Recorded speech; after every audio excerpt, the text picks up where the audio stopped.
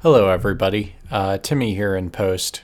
There was an issue with episode 10, and it looks like we won't be able to give you guys that one. So please enjoy episode 11, and episode 10 simply never happened. Thanks a bunch.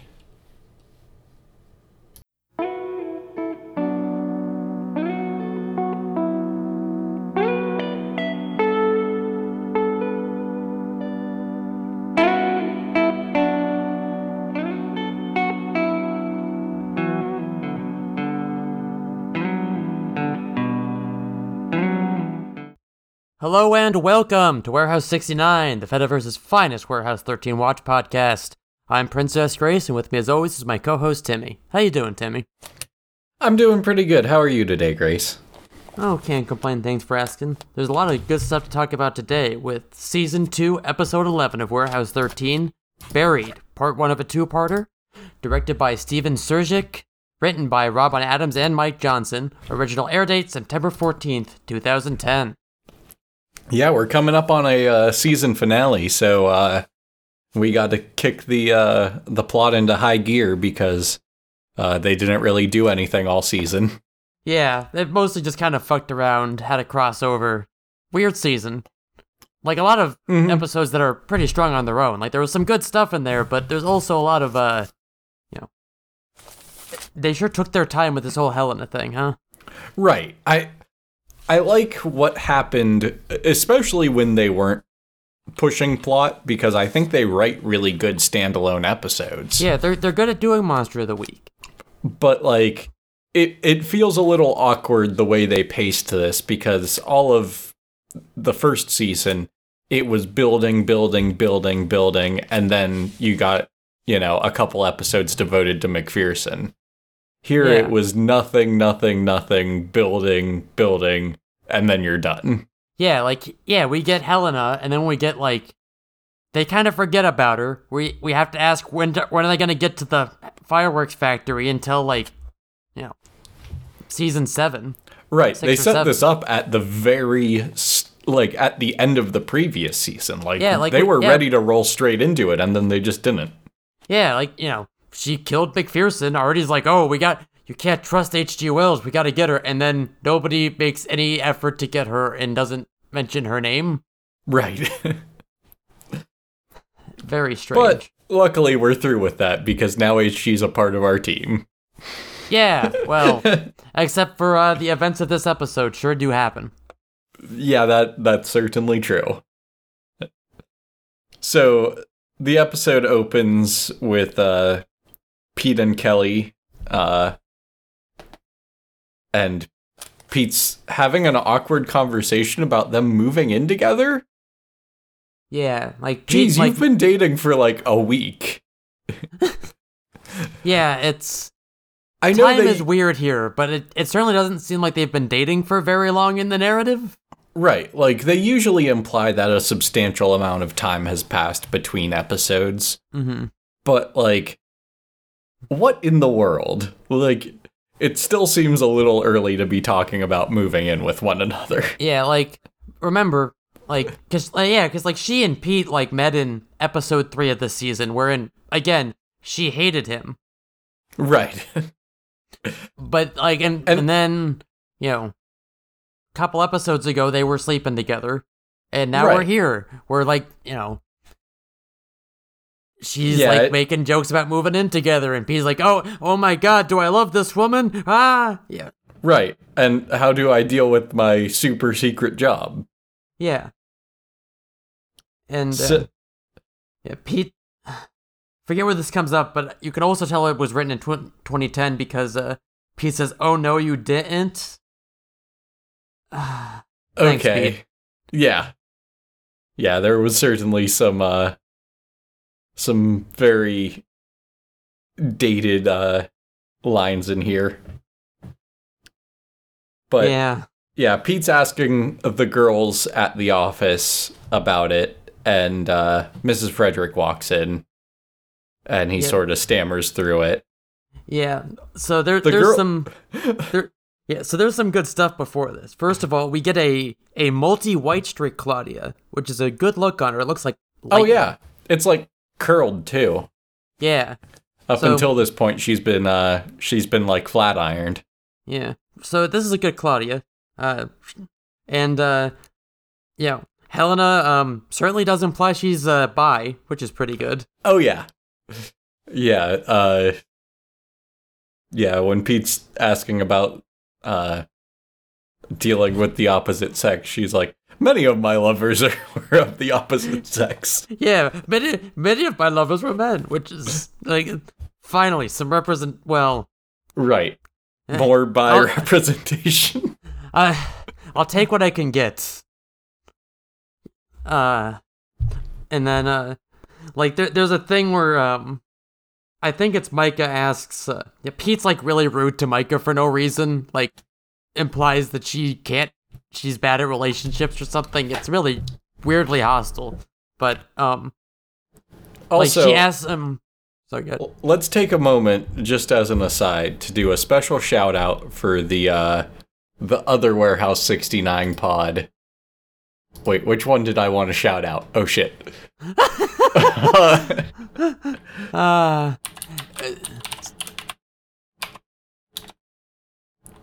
Oh yeah, the other Warehouse 13 pod, not the other Warehouse 69 pod. That would be weird. A podcast about our podcast. Right. No, Podcast 13, shouts out to them. They seem to really be into the Micah and HG ship. And if there were ever any episode with evidence for it, it's this one for sure.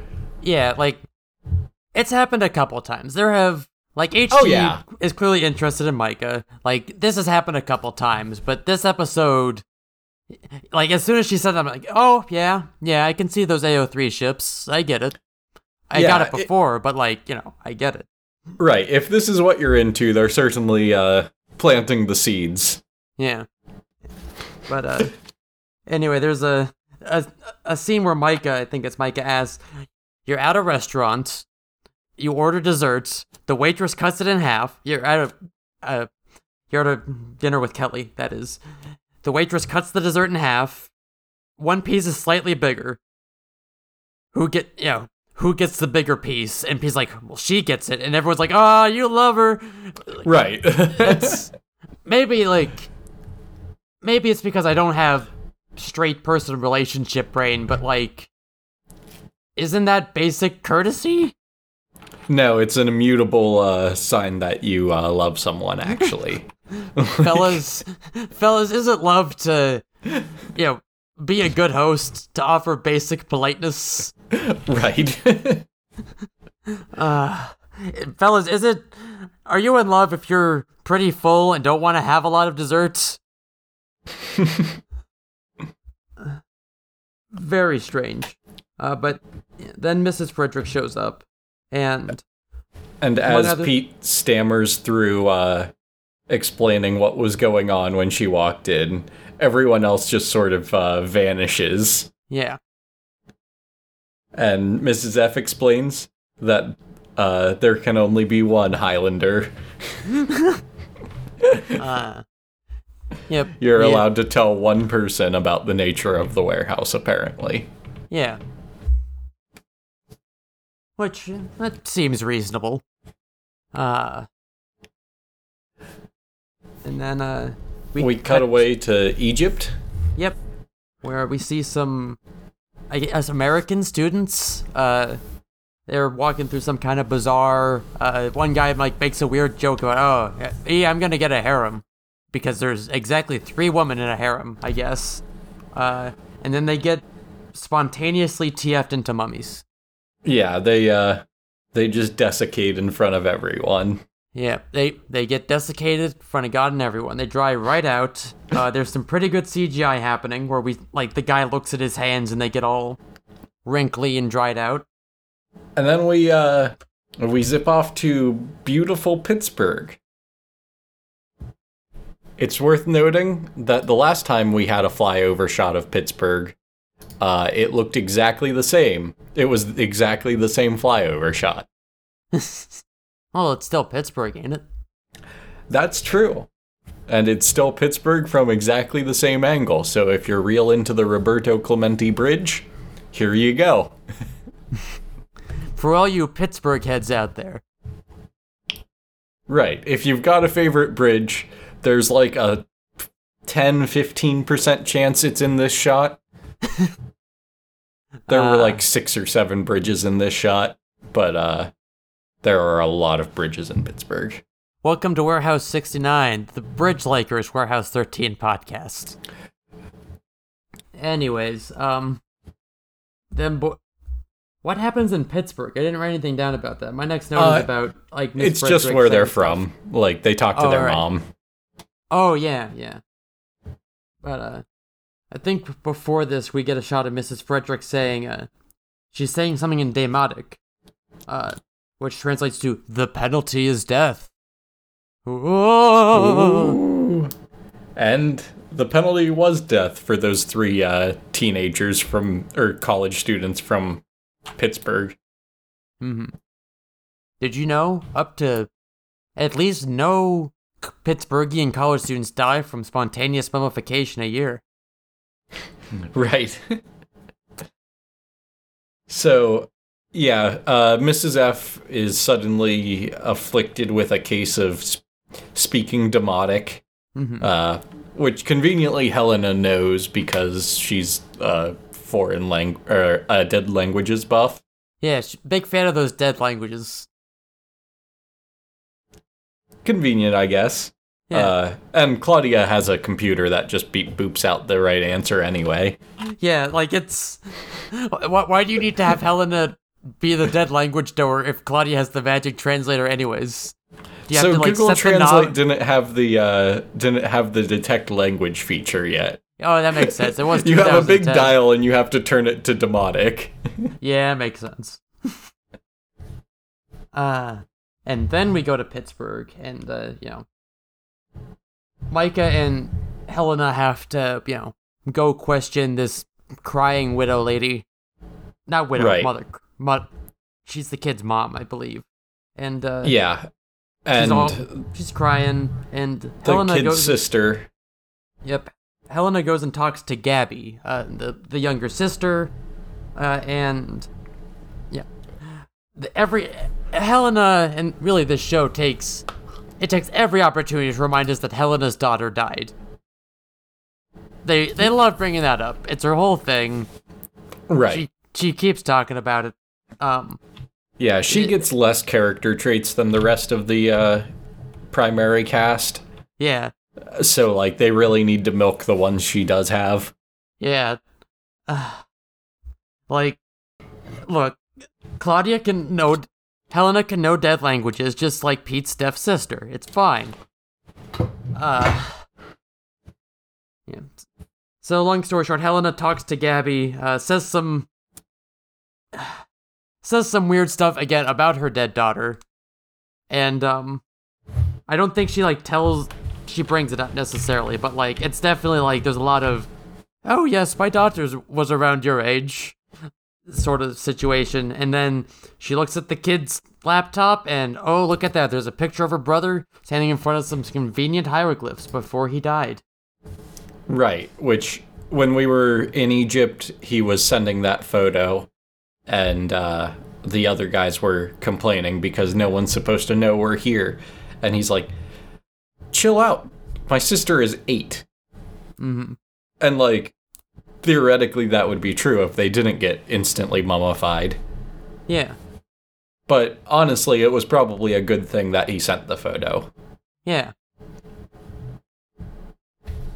And then, yep, and then, blah, blah, blah, they send the picture to the warehouse.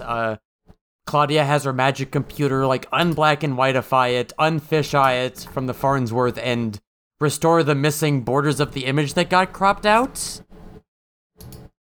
So, the thing that shocked me most is her computer just has a live feed from the Farnsworth. Yeah. How is that interfacing? You would think you'd have to at least plug it in. Yeah, unless there's like another Farnsworth in there, or it's very strange. Maybe. I mean, she does have her own Farnsworth, and they were using Artie's. Who knows? Maybe she has a camera like trained on the where the Farnsworth would be. I mean, Artie does have that nice little tray he likes to keep his Farnsworth on. Yeah. But he had his in his hand. Mm-hmm. Yeah, very strange. But long story short, we find out that these they go into the ancient archives, which is just a big old pyramid inside Warehouse 13, and they find out that this is Warehouse 2. Right. The students stumbled upon Warehouse 2. Mm-hmm. Which, big deal. No one's been able to find Warehouse 2 ever since they buried it? Yeah, the thing where we find out where whoever was, like, the Egyptians or whoever, like, had Warehouse 2 were getting invaded, and they didn't have a lot of time to, like, properly decommission, so they buried it, but burying things takes a lot of time. Maybe not when it's a gigantic pyramid warehouse. Who knows? Maybe there's some thing burying artifact. Right. You can bury an arbitrarily large thing. It's just you can't unbury it, so people don't make much use of the artifact. Yeah. Because it's really inconvenient to be able to bury anything if you can't unbury it too. Yeah. Makes sense. And, basically we find out that, Warehouse 2 has been woken up by these guys, and it has established a psychic connection with Mrs. Frederick, because the warehouse is more organic than other structures. Yeah, apparently the warehouse and its caretaker are in a sort of symbiotic relationship where Mrs. Frederick knows every object that's stored in the warehouse, and the warehouse will literally just, like, collapse in on itself if something bad happens to Mrs. Frederick. Yeah, and as we see here, Warehouse 2 woke up, could not find its caretaker because its caretaker has been dead for 2,000 years, found Mrs. Frederick, and is currently trying to upload a lot of information into her head, which will make her apparently die. Maybe her head will explode. Right, because of the impossibility of hosting two networks on one server. Claudia says, like, 2 networks, 1 server, which is, like, that's nothing, Claudia. That's like a thing servers do. Yeah, that is often the point of your server, even. Like, this is a major use case. Yeah, like, the fucking, like, Wi-Fi router in your house, that is a server that is on 2 networks. It's on the internet, it's on the local network in your house, and it doesn't explode. It's fine. That's its job. Right. Like, she should have said, hard drive overfull, or, like, she could have said stack overflow, and it wouldn't have made any more sense, but it would have, like, been more evocative. Right. Yeah.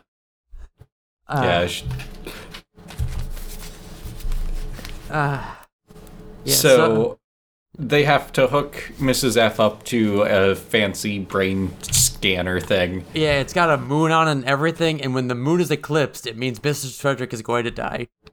Right. I don't know why they put the moon on there, but it's a nice touch. It's very poetic. Yeah, when the moon goes to the doodad, when the moon scooches over to that doodad, Mrs. F dies. Yeah. As Claudia put it. Yeah. Calls are put out.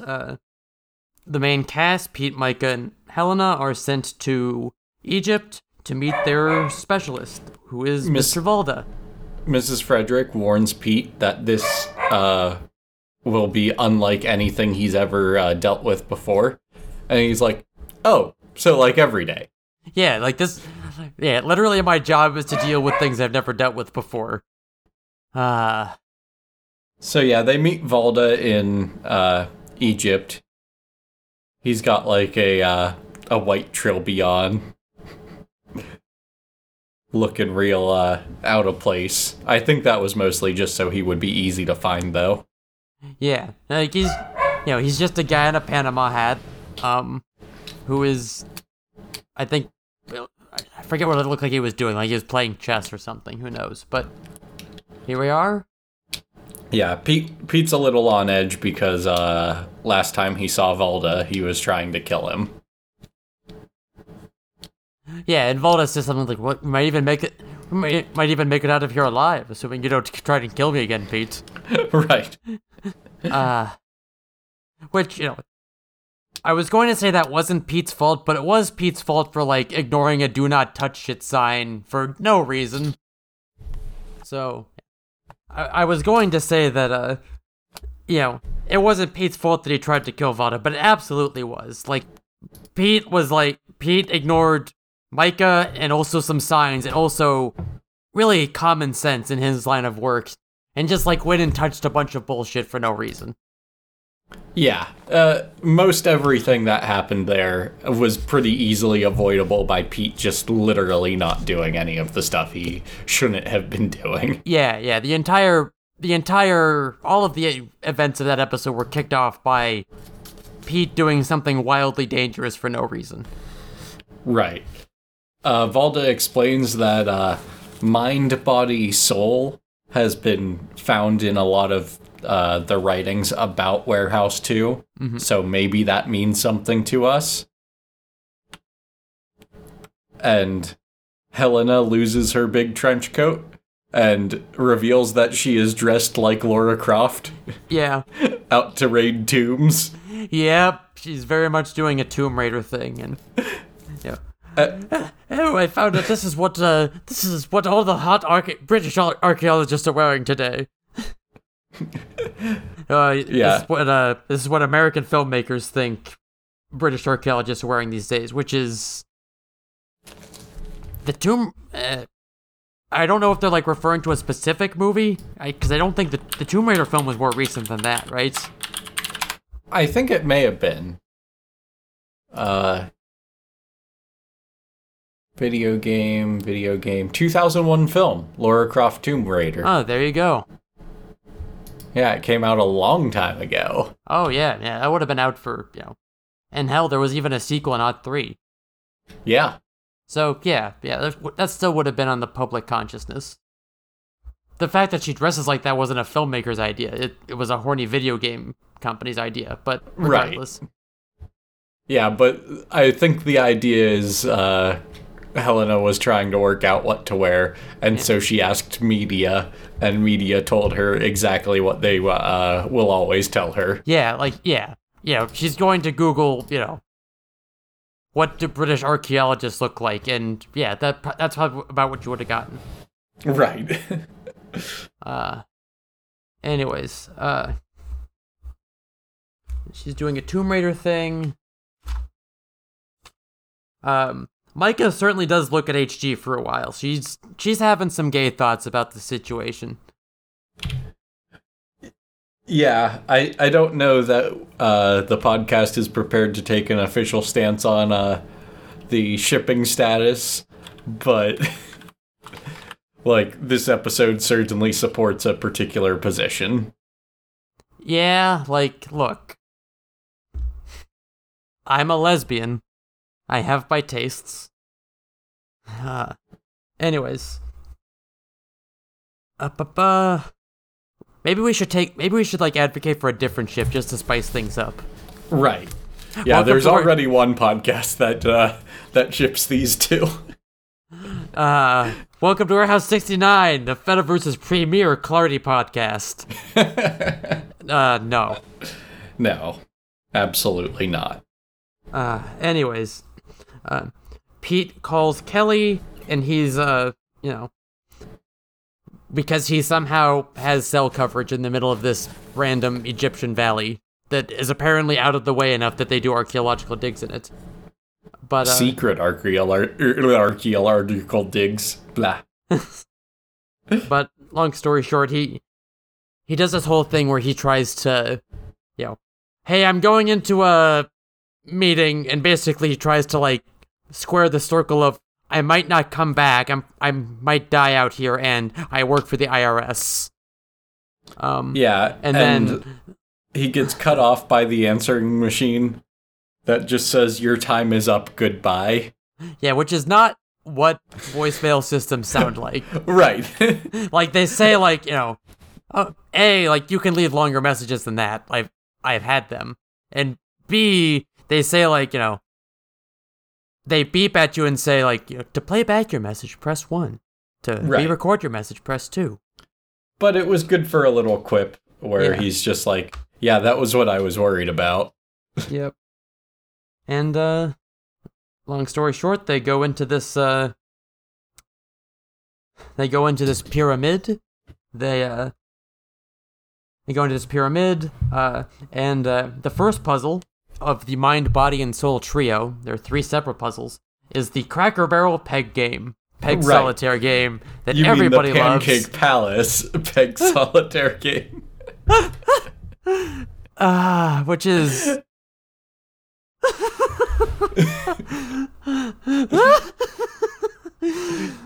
Yeah, luckily they have a pancake expert in Pete, and he knows exactly how to solve this puzzle.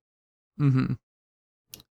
Which, like, realistically, you would think if anyone's solving the mind puzzle, it's not gonna be Pete. Yeah, but Pete gets a whole, like, at the end of the episode, it's like, you know, oh, look at me, I'm Pete, I solved 2 puzzles today. Right. And one of them was because, like, real talk, like, why would this ancient Egyptian secret pyramid have the fucking Cracker Barrel Peg puzzle? And the second one is, like, the second one required Pete to solve the puzzle using information only he had. So, like... Right. Come on, Pete. Well, I mean, also, I don't know that the night sky is the same in Egypt as it is where Pete grew up in Canton, Ohio. Yes, and I'm pretty sure it would have shifted over 2,000 years, at least a little bit. Right, but probably not enough to matter. But, like, the actual sky is, like, he's at a radically different latitude. Yeah, like, you know, if you go to Australia, they have different constellations because they see different stuff there.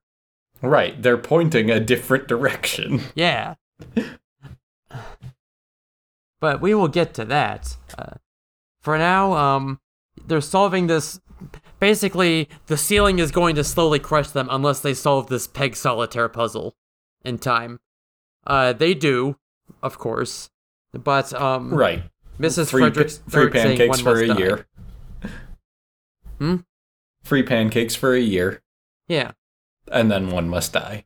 Yes. It's... Honestly, the fucking Towers of Hanoi would have been a better puzzle. Come on. Yeah. Oh. I think they might do a Towers of Hanoi at some point. Good. Good and normal. I think I remember a Towers of Hanoi.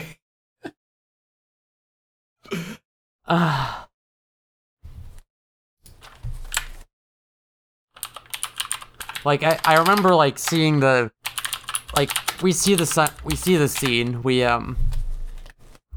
like when the scene opened and like I saw like it was a bunch of pegs arranged in a triangle with one missing. It's like, oh, it's fucking Peg Solitaire, isn't it? And lo and behold. But it's ancient Egyptian Peg Solitaire. It wasn't played out by that point.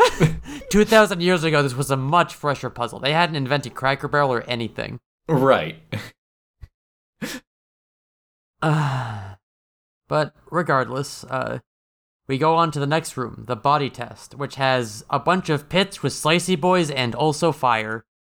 Right, and, for good effect, for good measure. Yeah, and for some reason, Pete thinks he can do a sort of racist karate situation through it. Yeah, because it's apparently related to an ancient Egyptian martial art. Mm-hmm. I'm not sure what the martial art was, but, Yeah, it certainly wasn't. Pete says karate, which is wrong in a lot of directions, and also, I don't think something Pete knows, and somehow nobody stops him from, like, charging into the course and getting himself set on fire. Right. But, long story short, Volda reads "One must die" in the hieroglyphs on the wall, and also Helena just kind of grappling hooks everyone across. Yeah, the test of body turns out is easily overcome if you have a grappling hook. Yeah. And really slippery belts. Yeah, it's wild that, like, Pete, Mike, and Helena all have belts, but Volda, who is clearly, like, wearing slacks or something, like, he's wearing the kind of pants you would wear a belt with. Right. He strikes me as the sort of dapper fellow who would consider not wearing a belt a faux pas. Yeah, like, Volda is... not even counting the utility of wearing a belt when you're an Egyptian explorer. Yeah, exactly. It's wild that he's not wearing a belt, but maybe he is, because, like, he reads "One must die," and so he decides he's going to be the one. And so he gives Pete the ancient Egyptian key and says, like, the water bearer must hold the key or something like that. Yeah. And he gives it to Pete, and then Volda climbs across on this line on his hands. Again, right, just hand over hand. Yeah, and then basically he just kind of falls into the fire. He, like, does this whole heroic sacrifice thing. He's like, don't come and get me. Because, like, let's be real here. As soon as we heard the phrase "one must die," you knew it was Volda.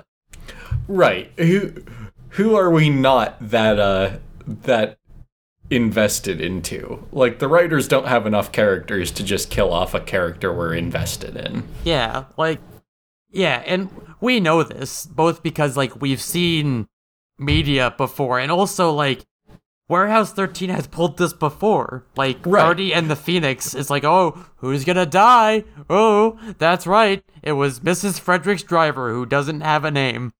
Yeah, he never speaks. Or we need to kill off someone else that will have some sort of emotional impact. Let's do Dickinson. Anyone remember that guy? Oh no, not Dickinson. Not Steve Goodfeather, the NSA guy. Right. Yeah, there's always extremely low stakes narratively deaths. Yeah. Which I guess was poor for the course at the time, but it's still very, like, okay, thanks.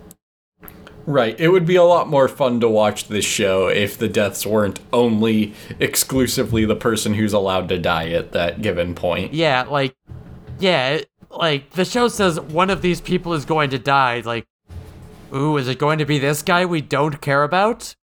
Right. Not Volda, not the guy whose first name I can't remember. Yeah, it's Benedict, but, like, no one ever uses his first name anyway, so it doesn't matter. They wander off into the next room, and this one hypnotically induces you seeing your deepest desires, basically. So we cut back to here lies Volda, he never scored. We see Mrs. Frederick is not doing great, and she squeezes the metal, like the metal chair arm she's in so hard it bends it. And she says something that translates to, like, two will lose their way, or whatever. Right. 3 survive, 2 will lose their way. Which, like, would have been pretty cool and ominous if we didn't just see which one of them died. Yeah. And then, there's a giant Medusa head, which, not Egyptian. Right. Yeah, you're certainly mixing your cultures there a little bit. Yeah. But I guess it is a warehouse full of spooky shit, so and this was, like, kind of this was like kind of either contemporary with or after ancient Greece, right? I'm bad at like the timeline shit. I believe they explicitly said that the Romans were conquering Egypt when they sunk it. Mm-hmm. So, I think that puts it before ancient Greece, but like the Romans carried the same myths the Greeks did, like just a different name for the same. Yeah. So it's reasonable that they would have an evil Medusa head. Right. Yeah. Yeah, it might have been cutting edge technology at the time to get an evil Medusa head in there. Yeah.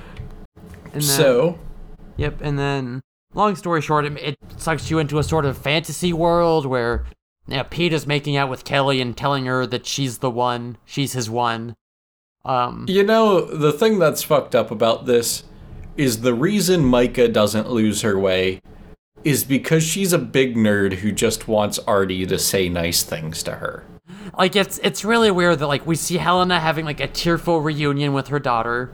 We see, Pete making out with Kelly and telling her he loves her. And Micah's, there with Artie. Drinking hot cocoa. Artie made her a fancy coffee and has a really tough case with a lot of little details. Oh, it was a fancy coffee. Yeah, it was like an Americano with a this and a that. Her favorite. An Americano with an extra shot and room. You don't order room if you're getting a coffee and, like, drinking it directly. Yeah, like... You order room for cream. Yeah, like, and she just drinks it, like, my favorite. Like, what did you need the room for, then? Right. Yeah, so she was having a double espresso with hot water. Yes. But not too much hot water. But leave a little bit. And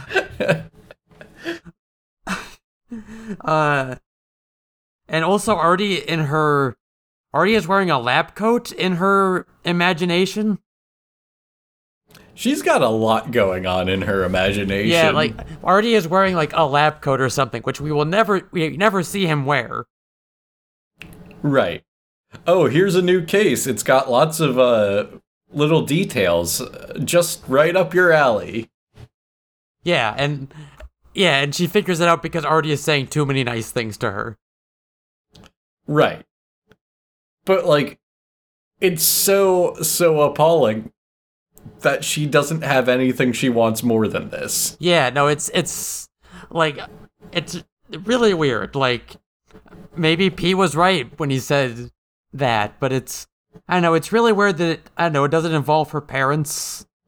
It doesn't involve, like... It doesn't involve books, like... Yeah.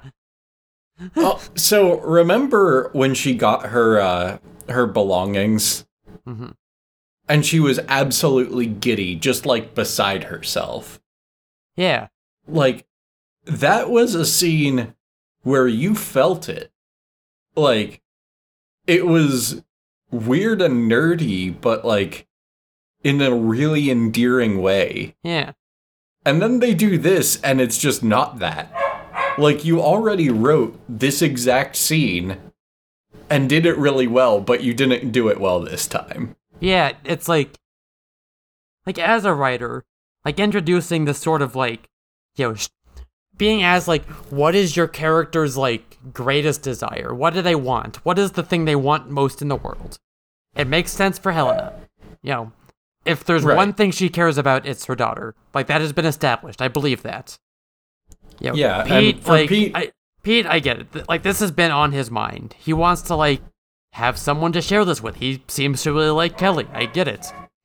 Micah, it's like, it reads like a joke. It's like... Yeah, it really does. Her fantasy is work. She loves... her fantasy is showing up to work and her boss being a little nicer to her. Yeah, her boss is nicer and gives her some really tough work to chew on. Right. Where we've already seen the sort of stuff she really digs. Like, we got to see her dance around her room with, like, a stuffed animal or whatever, and, like, just absolutely like, just love that she got her books. Like, we know things she likes. Yeah, like, she likes books. Like, when she can fantasize about, like, her fucking, like, maybe her dad, like, says some nice shit to her. Like, it's frustrating. Right. And yet, despite the fact that Micah's greatest fantasy includes Artie, there are no Micah Artie ships on AO3. Which, yeah, I get it. So throughout this whole exchange where we're seeing all of these people's deepest desires, it's all like less colorful. Yeah. And there's something that is bright red just like hanging out in the background somewhere. And that's apparently the key, because that's the eyes of the Medusa that are glowing red. Mm. And Micah manages to acknowledge it, because in this case it's an exit sign in the warehouse that doesn't belong. Yeah, she like notices this big red glowing exit sign and walks to it, and that's how you get out of the fantasy. Okay. I'm glad they labeled the way out. Yeah, because like her dream already's like, oh no, don't worry about it. Here, come over here. I'll show you. Don't worry about it. Come on. And she's like, what is this exit sign? Where does it lead out to?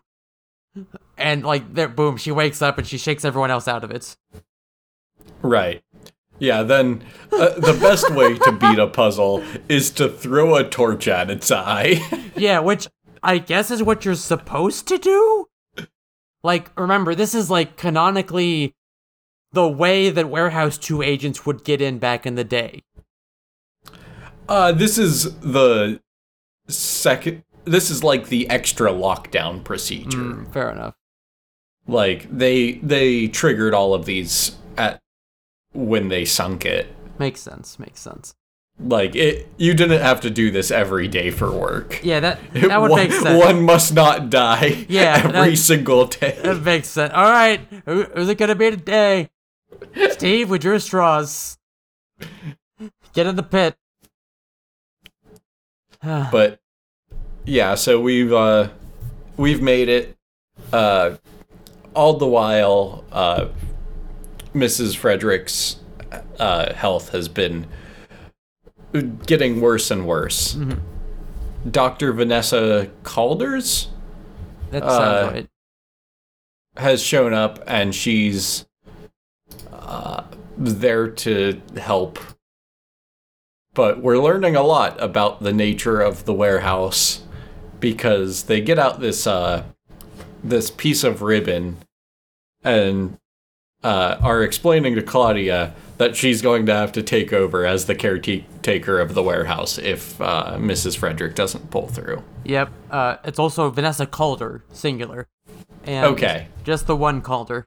And there's a lot of basically, look, if she doesn't make it, Claudia, you're going to have to be the new caretaker of custodian, I think is the word they use. Or caretaker, it's caretaker of Warehouse 13, because they're never really clear why it has to be Claudia. Like, just like, it's fated. The wheels within wheels are turning. It is your destiny or whatever. So I think that's actually like a Regent plan long term. Mm-hmm. When Claudia came on board, they're like, she's going to be the next caretaker should we need one. Like, I think they always have someone in mind, but when Claudia came on board, she became that someone. Sure, you gotta have a backup. Like Lena was before. Mm-hmm. It's weird that Lena isn't now. Where is Lena? Yeah, they had also, like, so at the very beginning of the episode, Pete is making breakfast for Kelly, and he serves her a banana cut in half because they each need half of it. Right. Can they not afford to go to the grocery store? It's a bed and breakfast. Why is all they have for breakfast one banana? Why? Right. It's a singular breakfast. There is one bed and one breakfast, and we all have to share them. We all have to, under communism, we all have to share the banana. Yeah, like, very strange, but yeah, so Claudia's, like, not into this. She is, because, like, after, it was kind of sprung on her, like... Right, this is a lot of responsibility that Yeah. she hasn't had any opportunity to consider. Yeah, like, I get that this is, like, secret warehouse time, and there are reasons not to tell someone they're next in line for the throne, but it sure does seem like they're springing a lot on Claudia and just expecting her to be okay with it. They don't even, like, necessarily tell her, like, okay, this is what the job entails. Let me get you the briefing. Let me get you the pamphlet that says, so, you're about to have a warehouse uploaded into your head. Right, no, they're just like, okay, hope you're ready, let's go. Mm-hmm. And they come extremely close to having to do it when Pete and Micah finally solve the constellation puzzle. Yep. So, what happens here is Pete, Mike, and Helena, like, rush into the Warehouse 2 equivalent of Artie's office. They see, like, a big glowy thing that is, like, clearly bad. They're like, oh, well, that must be it. Rush into the room. Helena goes off somewhere. Pete and Micah, like, find a wall that is studded with holes, such that, I guess, the daylight can shine through into the dark room. And... Even though I think they're deep underground. Yeah, like, isn't its whole gimmick that it was buried? Yeah, but it's not like Firelight. Like, not only is it buried, it's... Yeah, it's like, it's pure white. It's like LED stuff, which I get. It's Magic Warehouse nonsense. It's whatever, but it's... Yeah, they're also out of range of the Farnsworths at the time. Mm-hmm. Although I think we're going to learn a lot about that in episode 12. Mm-hmm. And, and long story short, Pete's like, oh, as we were talking about earlier, oh, this looks like the night sky. I used to look at this all the time. And he remembers that when Volta gave him the key, he told him, the water bearer holds the key, or whatever. Yep. And then Pete puts the key inside the constellation of the water bearer, which I guess is a constellation? Aquarius. Ah, alright, fair enough. And... oh, it turns off the thing. Yeehaw. They do it, and then... we flash to the warehouse again, where... yeah, they're wrapping this green ribbon around Mrs. Frederick's arm, implying, like, this is how you transfer custodianship of the warehouse. Right. And then, they turn the thing off, it's fine, and then...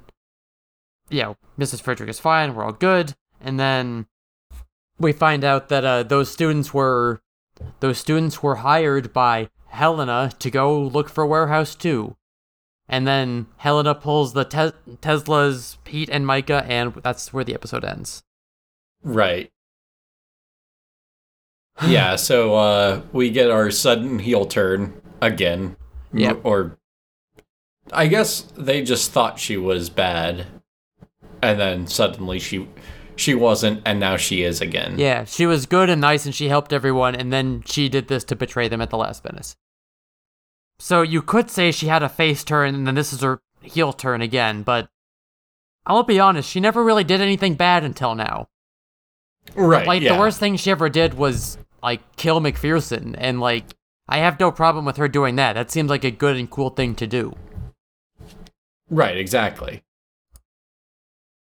So, under the trivia section in the Warehouse 13 fandom wiki, it points out an exchange between Mrs. Frederick and Vanessa was cut, where Mrs. Frederick apologizes for bending the arms of her metal chair. Coda replies with, "You should see what I can do to a tennis ball." A nod towards Bionic Woman. Oh, and that's the show she was in? Yeah, that's the show she was in the 70s. Fair enough.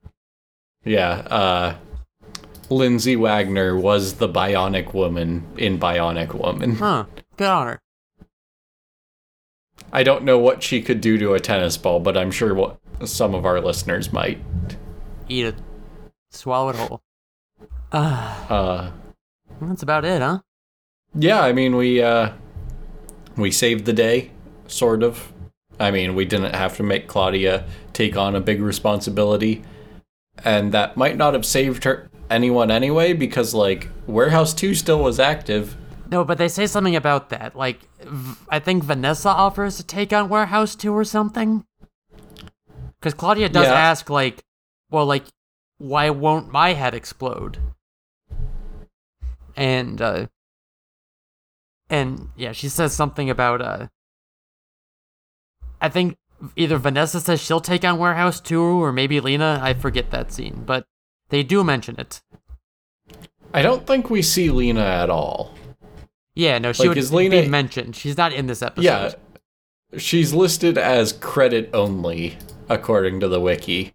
Yeah. Like, she's credited in the credits, but she doesn't appear at all. Yeah, because she's in the intro. She's in the intro and everything, but yeah, she's not in this episode. She would either be mentioned in passing or, like, not in it at all. I want to say Vanessa offered to take on being the caretaker of Warehouse 2. This was mentioned. They did address this. Okay. If Mrs. Frederick died, no one else's head would have had to explode that day. Okay, yeah. So, like, it's really interesting to me that this was what they had planned for Claudia, or at least that's how I read it. Yeah.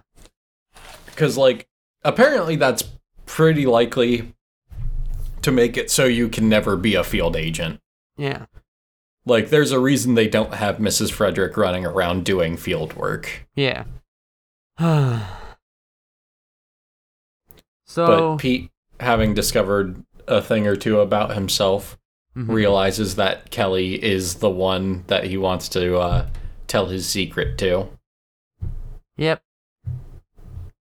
So there you go. We barely know Kelly, but, you know, she's the one. Yeah, it's weird how Kelly was a more interesting character with more characterization before she started dating Pete.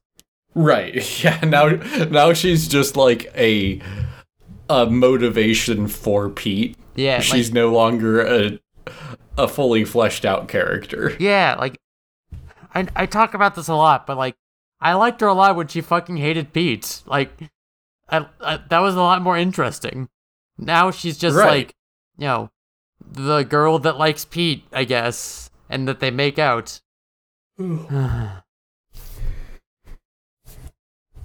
Yeah, but I think that's about all I've got for this episode. Yep, and this is also, like, again, at the end, is, like, you know, after Pete solves the water key boy puzzle, he's like, I'm just saying, if it was a contest, I'd win. I solved 2 puzzles, and you solved none. Right, it's not one. A contest. She solved the soul But if riddle. it was, I'd be winning. Yeah, and, like, sure, Pete was correct that this was a fucking Cracker Barrel peg solitaire puzzle. But the key, like, Volta only told that information to Pete. Like, he was the only one who could have solved it, because he didn't tell it to Micah until he had already figured it out. Right. But, yeah, Pete saved the day. It was all Pete. All day long. This is a real... I don't know. This happens a lot where, like, Pete is the focus, or the, you know, Pete tends to be the most main character-y of the characters, even though you would think he and Micah would share the spotlight. Like, even, again, going back to when we first met Kelly, like, it was still Pete doing the talking, even though Kelly did not want to talk to him, and Micah was right there, and presumably, like, she's supposed to be the cool-headed one who would be less likely to fuck up than Pete. I know I've said it before, like, especially in the crossover episode, but, like, the Warehouse 13 writers really aren't that good at writing women. Yeah. Like, they Yeah. just don't know what to do with them. Like, well, they know exactly what to do with them, but that's the problem. Yeah, like if you're a woman in Warehouse 13, your job is to like either appeal to the nerd boys at home or to be someone's girlfriend. Right. Or to be someone's like bereaved wife or mother. Yeah, like, it's really interesting to me ever since we sat down and talked about the crossover, it became so apparent just how much better women were written in Eureka. Yeah. It's fascinating because I started listening to Podcast 13 and like the girls talk about the feminism of the episodes and like I get where they're coming from, like, a lot of the time, but, like, a lot of what's going on in the show is, like, specifically bad as far as women's representation goes. Yeah. Like this entire episode, like, Micah gets outplayed at, like, the stuff she's supposed to be good at. Like, you know. Right. Yeah, I think they wanted to defy expectation for the mind puzzle, but like literally the only reason she solved any puzzles is from not having any interesting like character motivations. Yeah, the only reason she got out of the soul puzzle is because she doesn't have any loved ones. That's fucking right. She's got nothing that's important to her, or even like any non-work interests. It's kind of depressing. Right, which is, for one thing, not even true. Yeah. But, like, yeah, it's just such a sad way for that puzzle to be solved. Yeah, and, like, you could work with that. Like, you know, a more competent writing staff could do something with that. Like, I mean, like, have us, I think they wanted to defy your expectation on the mind puzzle and have Pete solve it. Yeah. So they gave the soul puzzle to Micah because of that. Yeah, but then Micah solves the soul puzzle by being a crushingly lonely workaholic. Right. Where if you gave Pete the soul puzzle, you know how you'd solve it? He would realize that he has to get home to her. Yeah. So that he can, you know, actually tell her the thing she needs to know and, like, you know, move on with this relationship, this thing that's been eating at him. Yeah. Like, you could have written it from that perspective, and he could have had his revelation and solved the soul puzzle. Yeah. And, like, you could write an interesting scene with Micah doing some soul searching. It's like, you know, why is my fucking fantasy work? What is wrong with me? I have to get out more. I have to get in touch with the things I actually like. Like, right. There's some material there, but you know it's never going to be addressed. Oh yeah, no way. Although I guess since we just killed off Rebecca St. Clair, she was right about the warehouse consuming all of her, consuming her entirely. Yeah, and like it seems to be doing that. Yeah, like. There's some interesting stuff to play with here. Like, a more competent writing staff could, like, I don't know, have Micah get disillusioned with her job. Like, have her, like, realize that working for the warehouse isn't good for her. Or at least, like, she has to find something outside of work to do. She has to find something to hold on to. But they don't. Yeah, I think that she really does, like, thrive in the work she's doing. Mm-hmm. But, like, because when you compare it to what she was doing before, you know, she was making logistical plans for how the Secret Service was going to control an area, blah, blah, blah. Yeah. It all wasn't stuff that played to her strengths. Like, it's weird because they portrayed both Pete and Micah as, like, the picture of competence in that. Yeah, like, they're both equally good at their president protecting job, despite the fact that Pete, like, aggressively goes against plans. Right. And at least to my mind, if you think about them currently, they're nothing like the people who are competent Secret Service agents. Yeah. And, well, like, I couldn't imagine Micah or Pete doing the pilot over again. Yeah, and, like, part of that is because, like,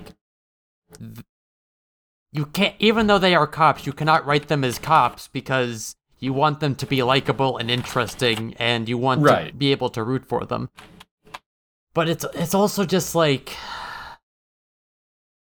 I want to like the show. I do enjoy it. I like it enough to do this podcast about it, and I like it enough to criticize it.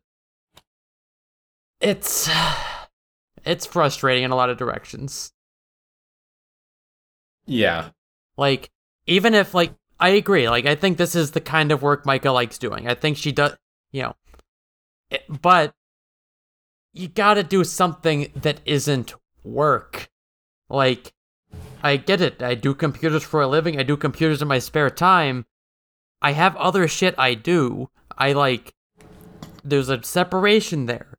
You can't let work be your life because that's going to either kill you or at the very best, you're going to do a lot of free work for someone who is not paying you for it or isn't paying you enough. Right. And beside the fact that they're by definition not paying you enough because that's capitalism, baby. Regardless, it's frustrating because, like, it feels, like I said earlier, it feels like it's having a joke at her expense, right? It's like, look at Micah. Her greatest fantasy is being given more work. And her boss making her coffee, I guess.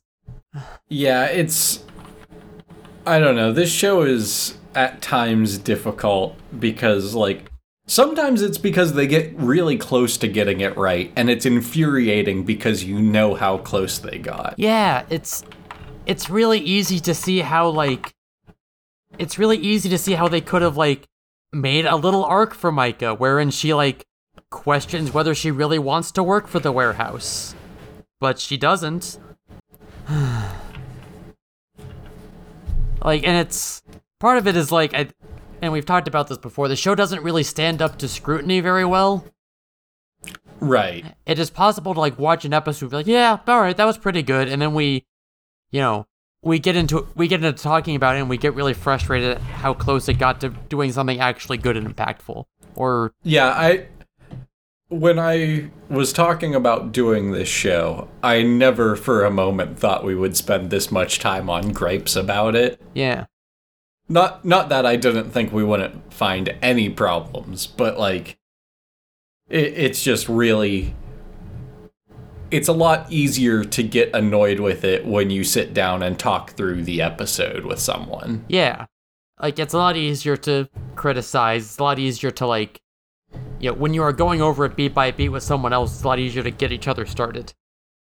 Right.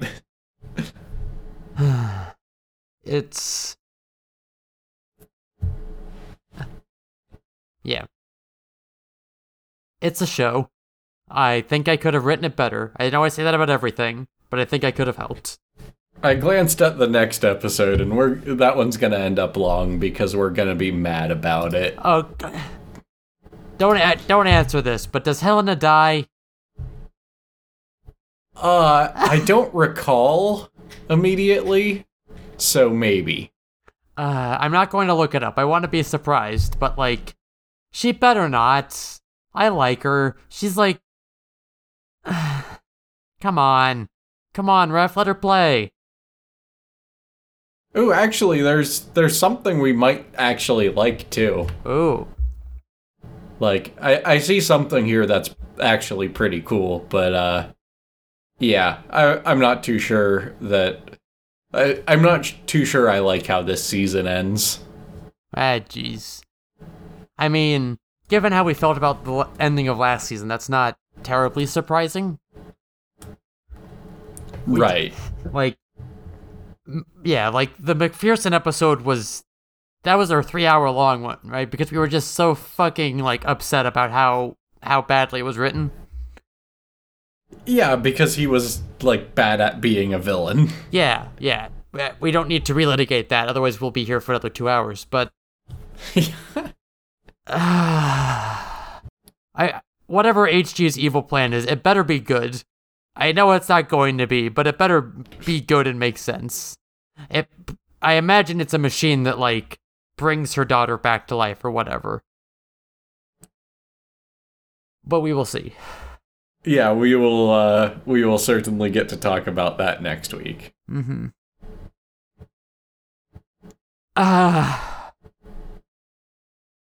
This fucking show. I have so many opinions on it, and it's fertile ground at least. I'll give it that. Right. Yeah, and I don't know. I suspect, because I don't remember that much about the later seasons, I suspect that season 4 gets pretty rough. You know, I've been worried that this is the peak. Yeah, it might actually be, honestly. Because, like, I don't know that much about the character of Steve Jinx, but I don't think I'm going to enjoy him being in the show, from what, like, you've told me and what I've seen. I mean, it's telling that I don't really remember him. Either I just wasn't watching by the time Jinx started to become a major character. But, yeah, it's I don't know. I think we might have just hit the peak of the show, and it's all downhill. Well, at least we'll have a lot to talk about. Yeah, that much is true, I guess. You can get a pretty good feeling for how much we liked an episode by how long it is. The shorter episodes are better, or at least harder to complain about. Yeah. So, okay, we're not even halfway through this. We're getting close to halfway through the series. Yeah. I'm actually really curious about season 5, because whatever happened in the 6-episode final season is really interesting to me. But I'm not going to look forward to it just yet. Like, I'm gonna wait till it comes around. Yeah. Because I remember we talked about it a little bit off camera, and it... Look, a 6-episode season is not a good sign. It has to have been an absolute fucking mess. Like, there's no reason, there's no way that ends well. Especially given that they're going to try to do an arc. And that can work. But I don't have faith in the Warehouse 13 writing staff to do it well. Right. Oh well, we got a lot to look forward to. Yeah. We got a season finale next week, and then we've got season 3 to roll right into. Hell yeah. I'm genuinely looking forward to seeing how they resolve this cliffhanger. Suspect I'm going to be mad about it, but I'm looking forward to it. Right. All right, let's go ahead and play it out. I think this is all we're gonna do today. Yep, I think we're good. Truly it was The Warehouse 13. I've been the internet's beloved Princess Grace. You can find my programs, podcasts, posts, and writing. Everything else is fit to plug, including my software on floppy disk and some nice Office Consensus maintenance stickers at princess.software and princess.software/order. Where can we find you, Timmy? I'm Timmy at George.horse, and as of recently, the show has an official Twitter, which I run. I probably won't post on it, but if you want to reach out to us and for some reason the email address doesn't work for you, Warehouse69pod on Twitter. I'll get notifications from it. Don't expect me to be posting a lot, though. Fair enough. See y'all next week.